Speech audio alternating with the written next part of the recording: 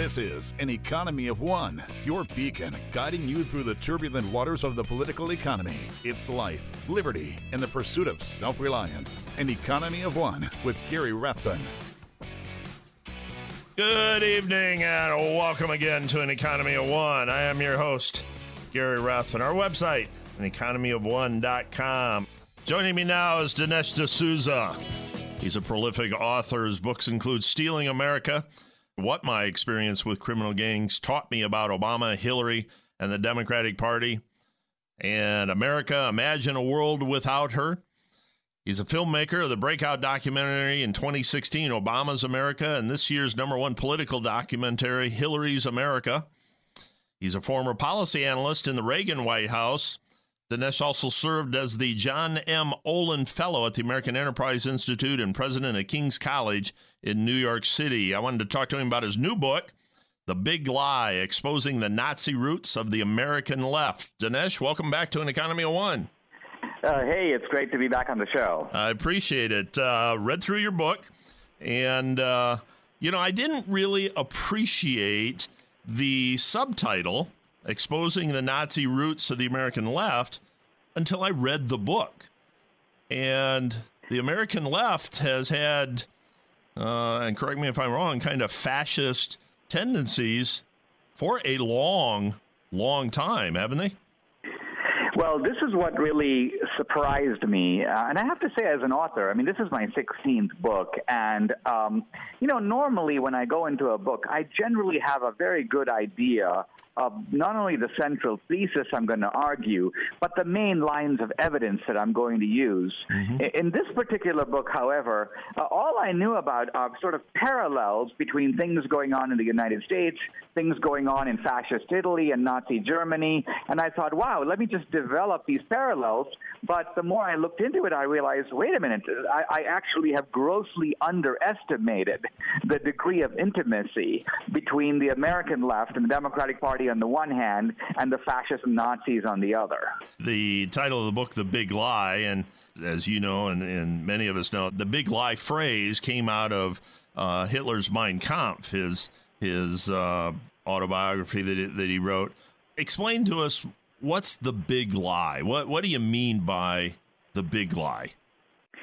Well, what Hitler meant by the big lie is that small lies can be easily detected or caught, whereas big lies, because they're so big, you can't get your head around them. And so Hitler was basically saying it's easier to sell a big lie than a small lie. Now, the big lie that I'm talking about is the lie that fascism and Nazism are phenomena of the right. This lies behind the allegation that Trump is a fascist, the GOP and the conservatives are the neo-Nazi party. All of this is based on the premise that fascism and Nazism are right-wing phenomena. And I show that that is not true. Fascism and Nazism, in their ideology, in their history, as well as in their tactics, are firmly on the left. One of the things you talk about in the book is a term called transference. And it's a way that the left and the Democrats hide things about themselves. Is that part of the big lie? They're accusing President Trump of being a fascist. They're accusing conservatives, Republicans of being fascists. And they're doing that by practicing fascist techniques, aren't they? Right. So, see, notice that there's a double lie there. It's right. Kind of like this. If you said that Trump is a fascist, that would be a lie. If you said the Republicans are the party of neo-Nazism, that's a lie. But if it turns out that you, the accuser, are the actual perpetrator of those things, you are the real fascist, and you're actually calling your intended victim the fascist, then you are transferring responsibility from yourself, where it truly belongs, onto someone else. In fact, the someone else that is not only the innocent party, but the party that's been fighting you all along. So notice that the Democrats were doing this with the race card. The Democratic Party, for example, is the party of slavery, of segregation, of Jim Crow, of racial terrorism, of the Ku Klux Klan, and yet it's Democrats who point the finger at Republicans who fought them all along and say, you are the racists. I consider myself fairly well read. And another thing that stuck out in your book, and it's probably in the first, 5-10 pages, was you made the statement that slavery in this country, no Republicans own slaves. Only Democrats own slaves. And I didn't know that. I mean, that was right at the beginning of your book, and I'd never read that before. Well, and I'm not surprised because it is not in any textbook. I had never seen that in any article, but I just realized through independent research that, of course, the Republican Party was founded in 1854. Right. So prior to that, there were Democrats and Whigs who both owned slaves. But once the Republican Party was founded, and that's why I picked the year 1860. In 1860, the year before the Civil War, I made the startling claim, no Republican owned a slave. And this is particularly remarkable because there were 4 million slaves in the country. And so my contention was every single one of those slaves was owned by a Democrat. And so I was sort of challenging the left to find counterexamples. I mean, had they found 3 Republicans who owned slaves, I'd have to take it back. But to date, more than a year after I made that statement, not a single counterexample has ever been produced. That was just startling to me, and I got to tell you, I've quoted you on that a couple of times since reading the book, and I have not been challenged on it either, so I attribute that to you, and nobody has yet been able to counter that. Let's take a little step toward fascism. You know, in reading everything and hearing the news and reading the headlines, I think a lot of us have a wrong definition, if you will, of fascism versus socialism versus communism. What is a fascist out there? Yes. So the reason that people have a wrong definition is because of the big lie. In other words, since World War II, the progressives and the left, in order to make it seem like fascism and Nazism are right-wing, have sort of redefined what fascism and Nazism are. And so, for example, we'll hear things like, Trump is a fascist because he's an authoritarian. Now, you know, we've had authoritarian rulers since the beginning of time. I mean, going back to Alexander the Great, they obviously weren't all fascists. Or Trump is a fascist because he's an ultra-nationalist. He wants to make America great again and so on. Well, the truth of it is that there are nationalists on the right and on the left. Gandhi was a nationalist. Mandela was a nationalist.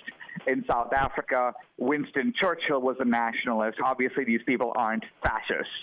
So the real meaning of fascism is very clear. In fact, it was articulated by the founder of modern fascism, which is Mussolini, who founded the first fascist regime in the world in 1922. 10 years before Hitler more than 10 years before Hitler came to power. So Mussolini goes, everything in the state and nothing outside the state. And what he means by this is that the state is kind of like a single living organism, and every individual is a cell within it. So there's no individual rights. There's no consequence to the individual. The cell is only important to the degree it serves the organism. Now, my point is, hey, does that sound more like the platform of the Republican Party or the Democratic Party?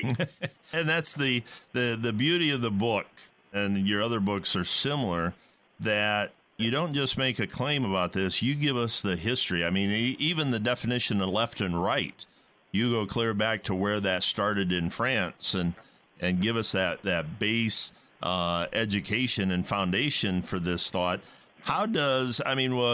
Was Marx a fascist? Was Lenin a fascist? I mean, you talk a lot about the evolution, if you will, or progression of Russia in their political evolution. Do they fall into that category as well? No, I wouldn't call either Marx or Lenin a fascist. Now, here's the main thing, that there was a crisis of Marxism at the end of the 19th century. None of Marx's major predictions came true. And so the intelligent Marxists began to scratch their head and say something is wrong in Marx. Something needs to be radically modified. And out of this so-called famous crisis of Marxism came 2 offshoots, both from the left, 2 offshoots of Marxian socialism. The first was Lenin's Bolshevik revolution in Russia, and the other was Mussolini's fascism, which later metamorphosed into Hitler's National Socialism. So the main difference between, let's say, Lenin and Hitler is that Lenin was an international socialist, and Hitler was, in fact, this is the name of his party, a National Socialist. Right. Now, we got a couple minutes left. Your book is extraordinarily timely. You spend quite a bit of time talking about the Antifa, the anti-fascists, and the techniques they use and stuff. They've actually been around for quite a while as well, haven't they?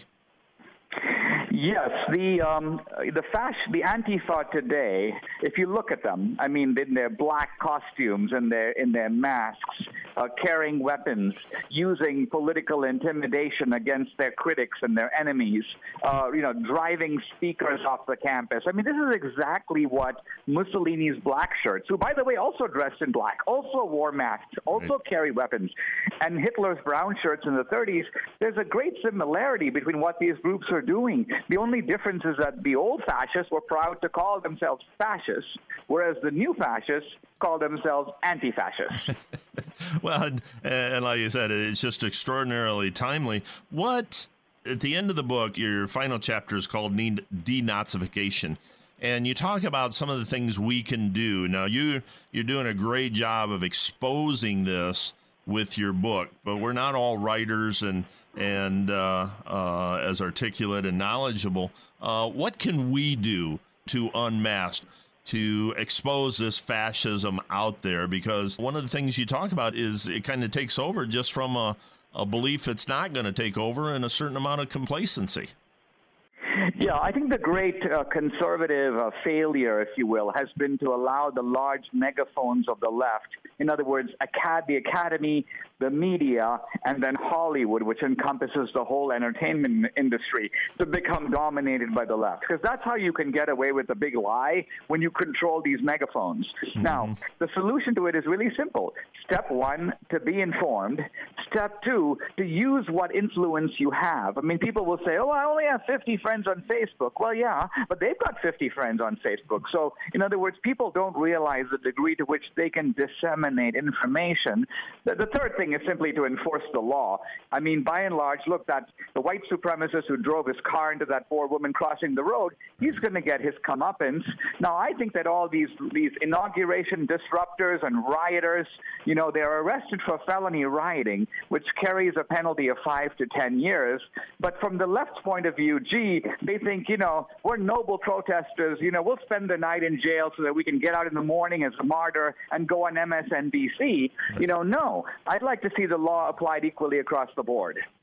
Well, and you of all people have been subject to a less than objective application of the law in your own life. I mean, if some of these people had the same experience, the same judges going after them, it might be a little bit different. You did talk about getting Republicans in, voting Republicans, getting Republicans on the Supreme Court.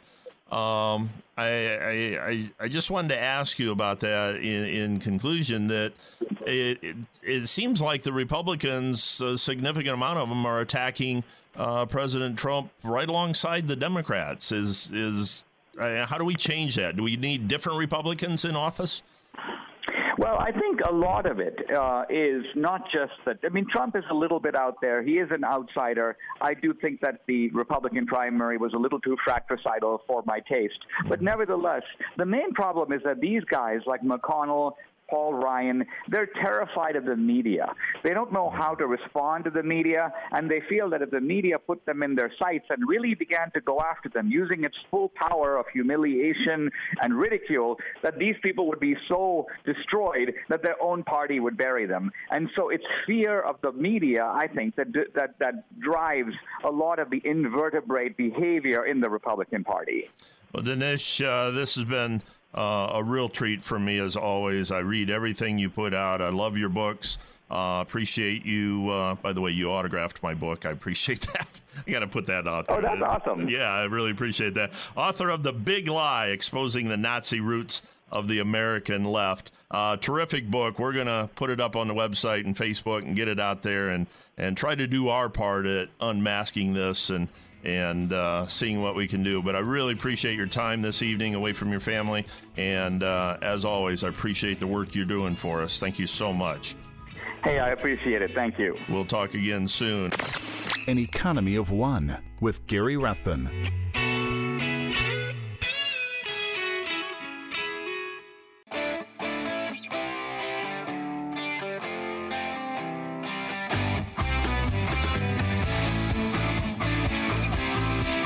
Back to An Economy of One with Gary Rathbun. One of the things I wanted to talk about, since it is an economic show, is the Attorney General in Texas has received hundreds of complaints about price gouging. And every time we have a natural disaster like this, or a lot of people in need or something, it always comes up about price gouging. And most states, many states, has laws against price gouging.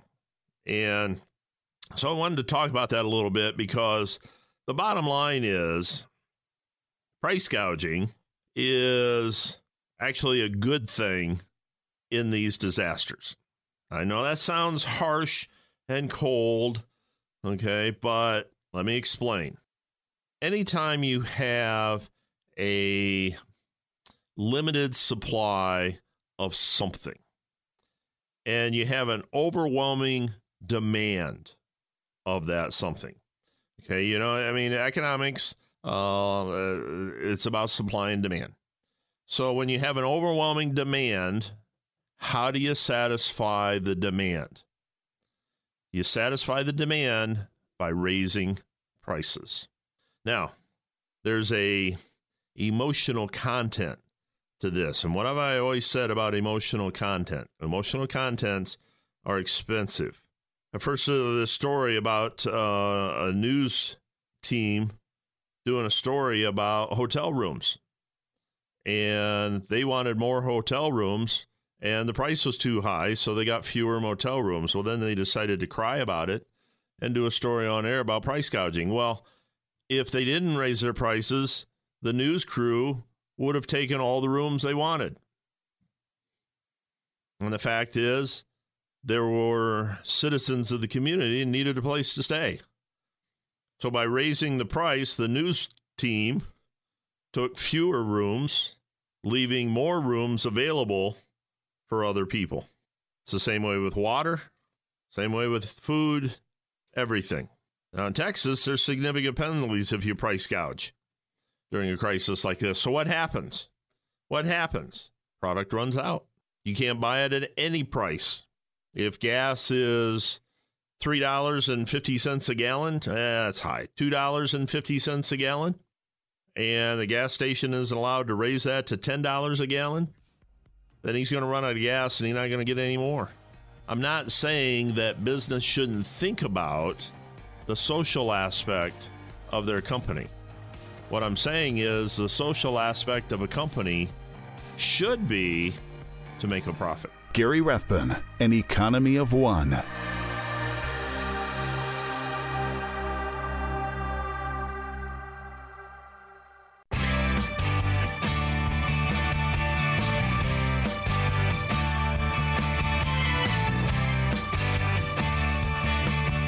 Back to An Economy of One with Gary Rathbun. Joining me now is Daniel J. Ikenson. He is the trade policy expert at the Cato Institute, author of dozens of papers on trade policy focusing on U.S.-China trade relations, bilateral and multilateral trade agreements and institution, globalization, U.S. manufacturing, and trade politics. He's also the co-author of the book, Anti-Dumping Exposed, The Devilish Details of Unfair Trade Law. Dan, welcome back to An Economy of One. Thanks for having me on the show, Gary. I appreciate it. You know, I think last time we talked, I forget when it was, but we were neck deep in TPP talks, I think. Right. And, you know, President Trump kind of threw a wrench in the gears there. Now we got NAFTA. Mm-hmm. And NAFTA's been around for 20-some years, I think. Back in the 90s is when it started. And now we're gonna renegotiate that. And I'm a free trade kind of guy, and don't have too much of a problem with worldwide economics. One, what has NAFTA done over the last 20 years? What is it really? Is it tariffs? What is it? What's it done? And then we'll get into the president's attitude on NAFTA. Okay, sure. Well, the North American Free Trade Agreement was negotiated between the George H.W. Bush administration and the Clinton administration. It was signed in 1993 and went into force in 1994. And the purpose of it was to enlarge the North American market, to make it easier to facilitate trade in goods and services, cross-border investment, and to cultivate sort of a North American production platform. And, I think it's been pretty successful on all those fronts. Trade has, in real terms, has well over doubled. It's up 125% since 1993. Investment is up a similar amount. And our economies are very highly integrated. But NAFTA from the outset was sort of in the crosshairs of skeptics, particularly labor groups, anti-corporation, anti-capitalism groups, and some on the right as well who are concerned about U.S. sovereignty issues and things like that. And several presidents have or candidates, Obama and Hillary Clinton and John Edwards back in 2008, each promised to reopen NAFTA to make it fairer to U.S. workers, and then Trump kind of glommed onto that as well.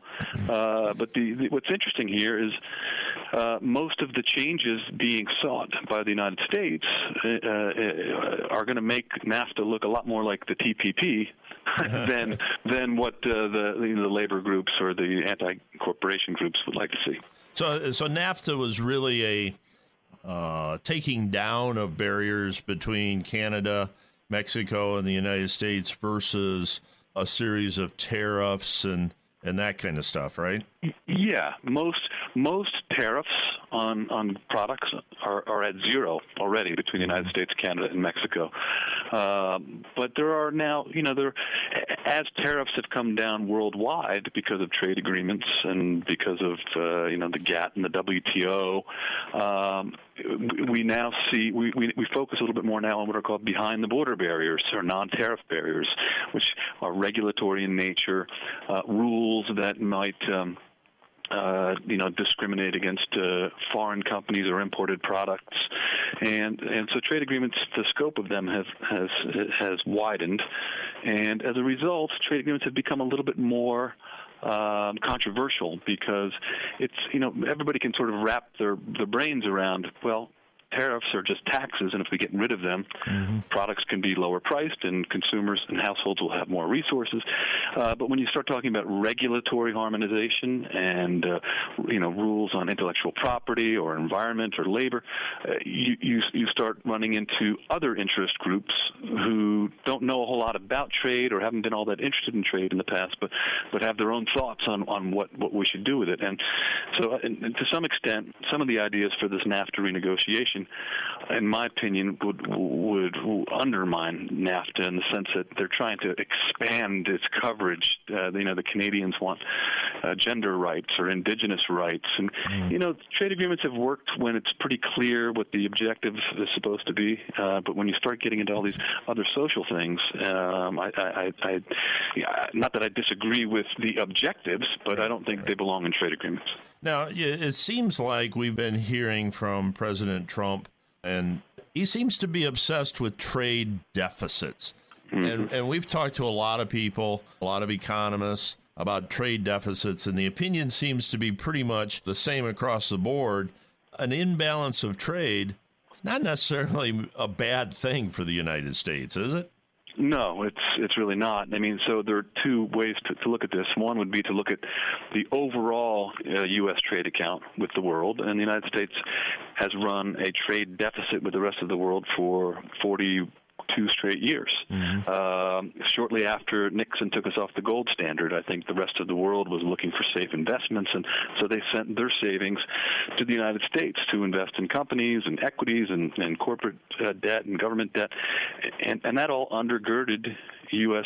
economic growth. But it also created a situation where Americans were buying more goods and services from foreigners than foreigners were buying from Americans, and there's really nothing wrong with that. And I think to just look at the trade deficit in isolation from the capital account surplus that we have is only to look at half of the situation.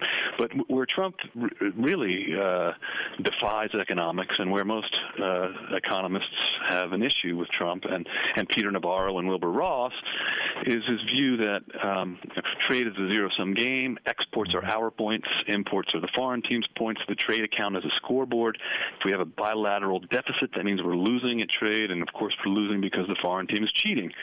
And that has been driving the initiatives of this administration. It's misguided. And, there's some talk about, one of the objectives that the USTR, the U.S. Trade Representative, put out for these negotiations is to reduce the U.S. trade deficit. And there's concern that they're going to be negotiating to actually put in sort of trigger mechanisms so that if after year 1 or 2 or 3 of NAFTA 2.0, we don't, reduce the trade deficit with Mexico by X percent, then new provisions kick in. It makes no sense, because if the provisions aren't set in stone and they're conditional like that, there isn't going to be the investment that you'd expect, and companies aren't going to invest in the relationships, so it would undermine the agreement, and it's a misguided pursuit. The thing that I think some people don't realize is when a company in America or Canada or Mexico agrees to do business across the border, they have to think in terms of hundreds of millions of dollars and years into the future. Yep. And if you don't know what the rules are going to be next year, makes it hard to write that check, doesn't it? Yeah. Yes, it absolutely does. And that's one of the major concerns that businesses have now. Trump originally said he wanted to pull the United States out of NAFTA, like he pulled us out of the TPP. Then I guess he relented and said, okay, we'll renegotiate it, but seemingly to make it more stringent or more quote unquote fair to U.S. workers. But business was really concerned about sort of the Hippocratic oath. First, do no harm. You want to renegotiate this. We have these very important integrated supply and production chains. About 40 cents of every dollar of imports from Mexico is U.S. value added. So it's U.S. products that have been processed there, coming back, and products cross the border multiple times before they're sold to the end consumer. So business is concerned. Look, there are things that can be improved in NAFTA. It was written 25 years ago, before the internet was an important tool, before e-commerce, and so NAFTA can afford to be updated to make it, bring it into the 21st century. But in that process, let's make sure that we preserve the things that have been working. And I'm of the view that is going to happen. There's been a lot of anti-trade rhetoric from Trump and from his administration, but I think they're slowly coming to the realization that if they try to dictate rules to affect the trade accounts and to tilt the playing field in favor of the United States, there will be repercussions for U.S. companies that rely on imported intermediate goods, and for U.S. exporters against whom retaliation will be targeted. Now, I can see where one area where our trading partners could possibly cheat, and you wrote a little bit about this that I read the other day, and that is currency manipulation. In my experience, I've been in economics for 30 plus years and in finance. I haven't seen a lot of currency manipulation with Mexico or Canada. Is that a big deal? It's not really a big deal with respect to those countries. In fact, I think currency manipulation is a bit of a red herring. The textbooks that you studied in college will tell you that if your currency is undervalued, you're going to export more and import less, and vice versa. And so the United States has had issues with Japan and China over the years, and has alleged alleged that these governments are engaging in currency market interventions that drive down the value of their currency so that they can export more to the United States.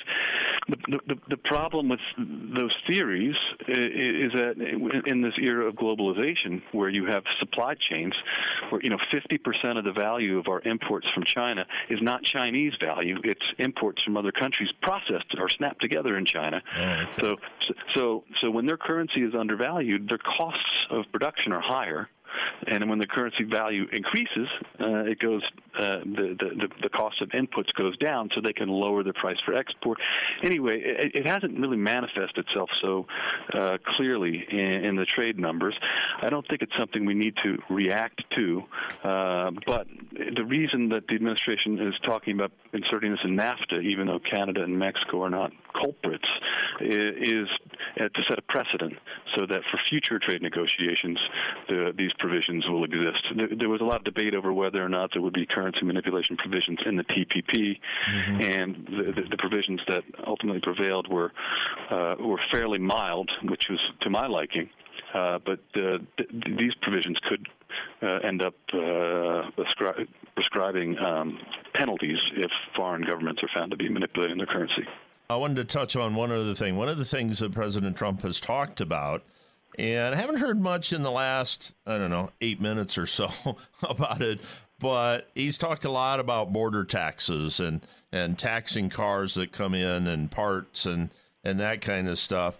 Is that a negotiating technique for President Trump, or does he just not understand what that would do to our economy and our consumer prices?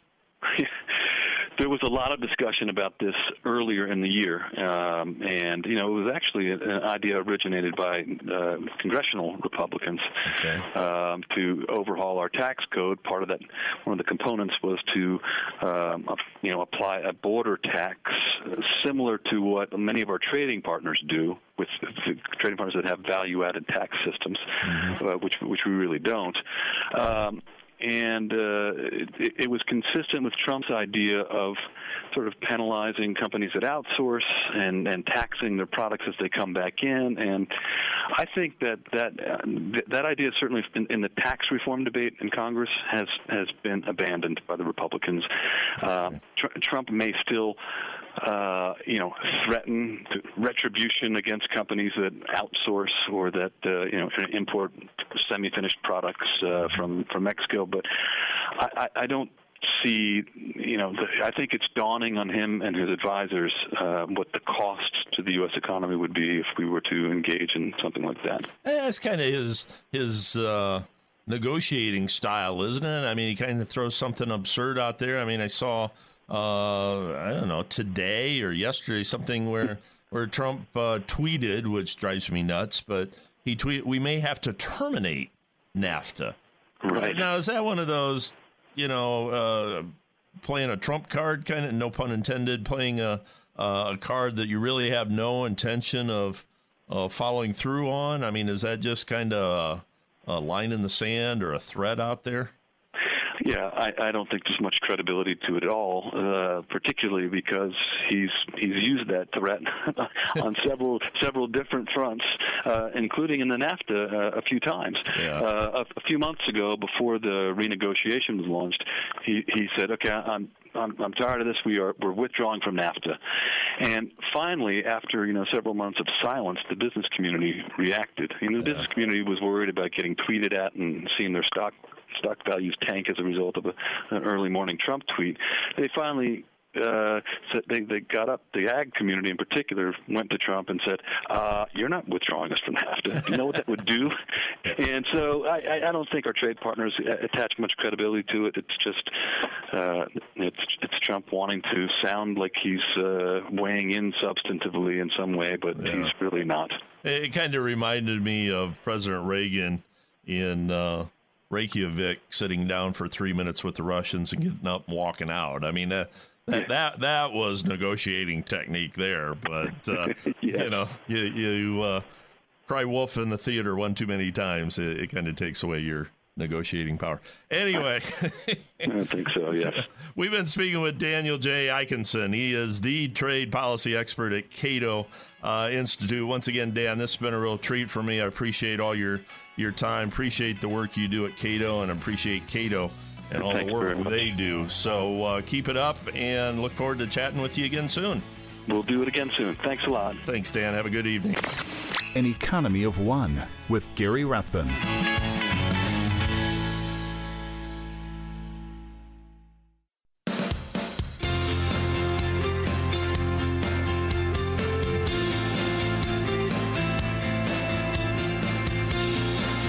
Back to An Economy of One with Gary Rathbun.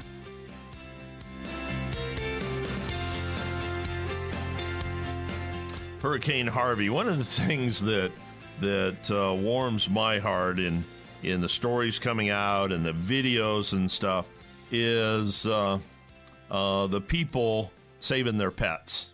And there are people rescuing pets. There was a rescue place down there, had over 200 dogs and cats. 200, and they're shipping them out to different humane society places around the United States to house them all. Why someone would leave their dog tied to a tree when floodwaters are coming is beyond me. But we got people out there saving these pets, rescuing them, and eventually they'll find owners worthy of their affection. Read an interesting article, switch gears, that I think is entrepreneurial and something worth looking into. We know about people going into nursing homes and assisted living and the amount of depression there, that kind of stuff.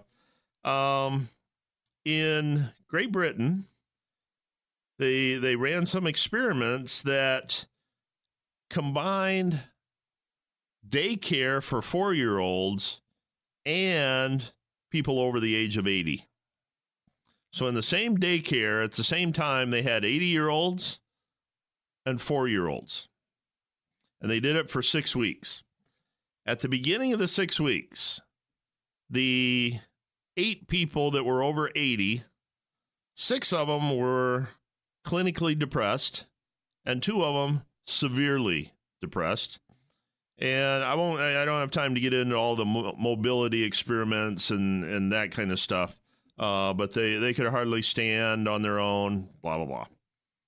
And at the end of 6 weeks, after interacting with 4-year-olds every day, none of them had any depression. No depression. Arthritis was easing up. They were getting up and down. They were sitting on the floor. They were playing with the kids. They were picnicking. One woman, 80-some years old, was running out in the yard with the kids and dancing and that kind of stuff. Now, the reason I bring this up is it was a 6-week experiment. And it went so well that they're going to the next stage and they're going to start setting up daycares that combine those 2 age groups. I find it fascinating that something that simple works. And as us baby boomers age, we need to keep that in mind. Have time for the Browns? Probably not. Nah. They all kneeled a bunch of them kneeled during the national anthem. Other ones put their hand on the guys that were kneeling in support. And they feel bad, and they're praying for all the oppression around the world. We'll see how that works in their game. I want you to have a great day. Be an individual. Be self-reliant. Be an economy of one. I'm Gary Rathbun. We'll see you next time. The views expressed on this program do not necessarily reflect the views of this station. Listeners should consult their own financial advisors or conduct their own due diligence before making any financial decisions. Private Wealth Consultants is an SEC-registered investment advisor.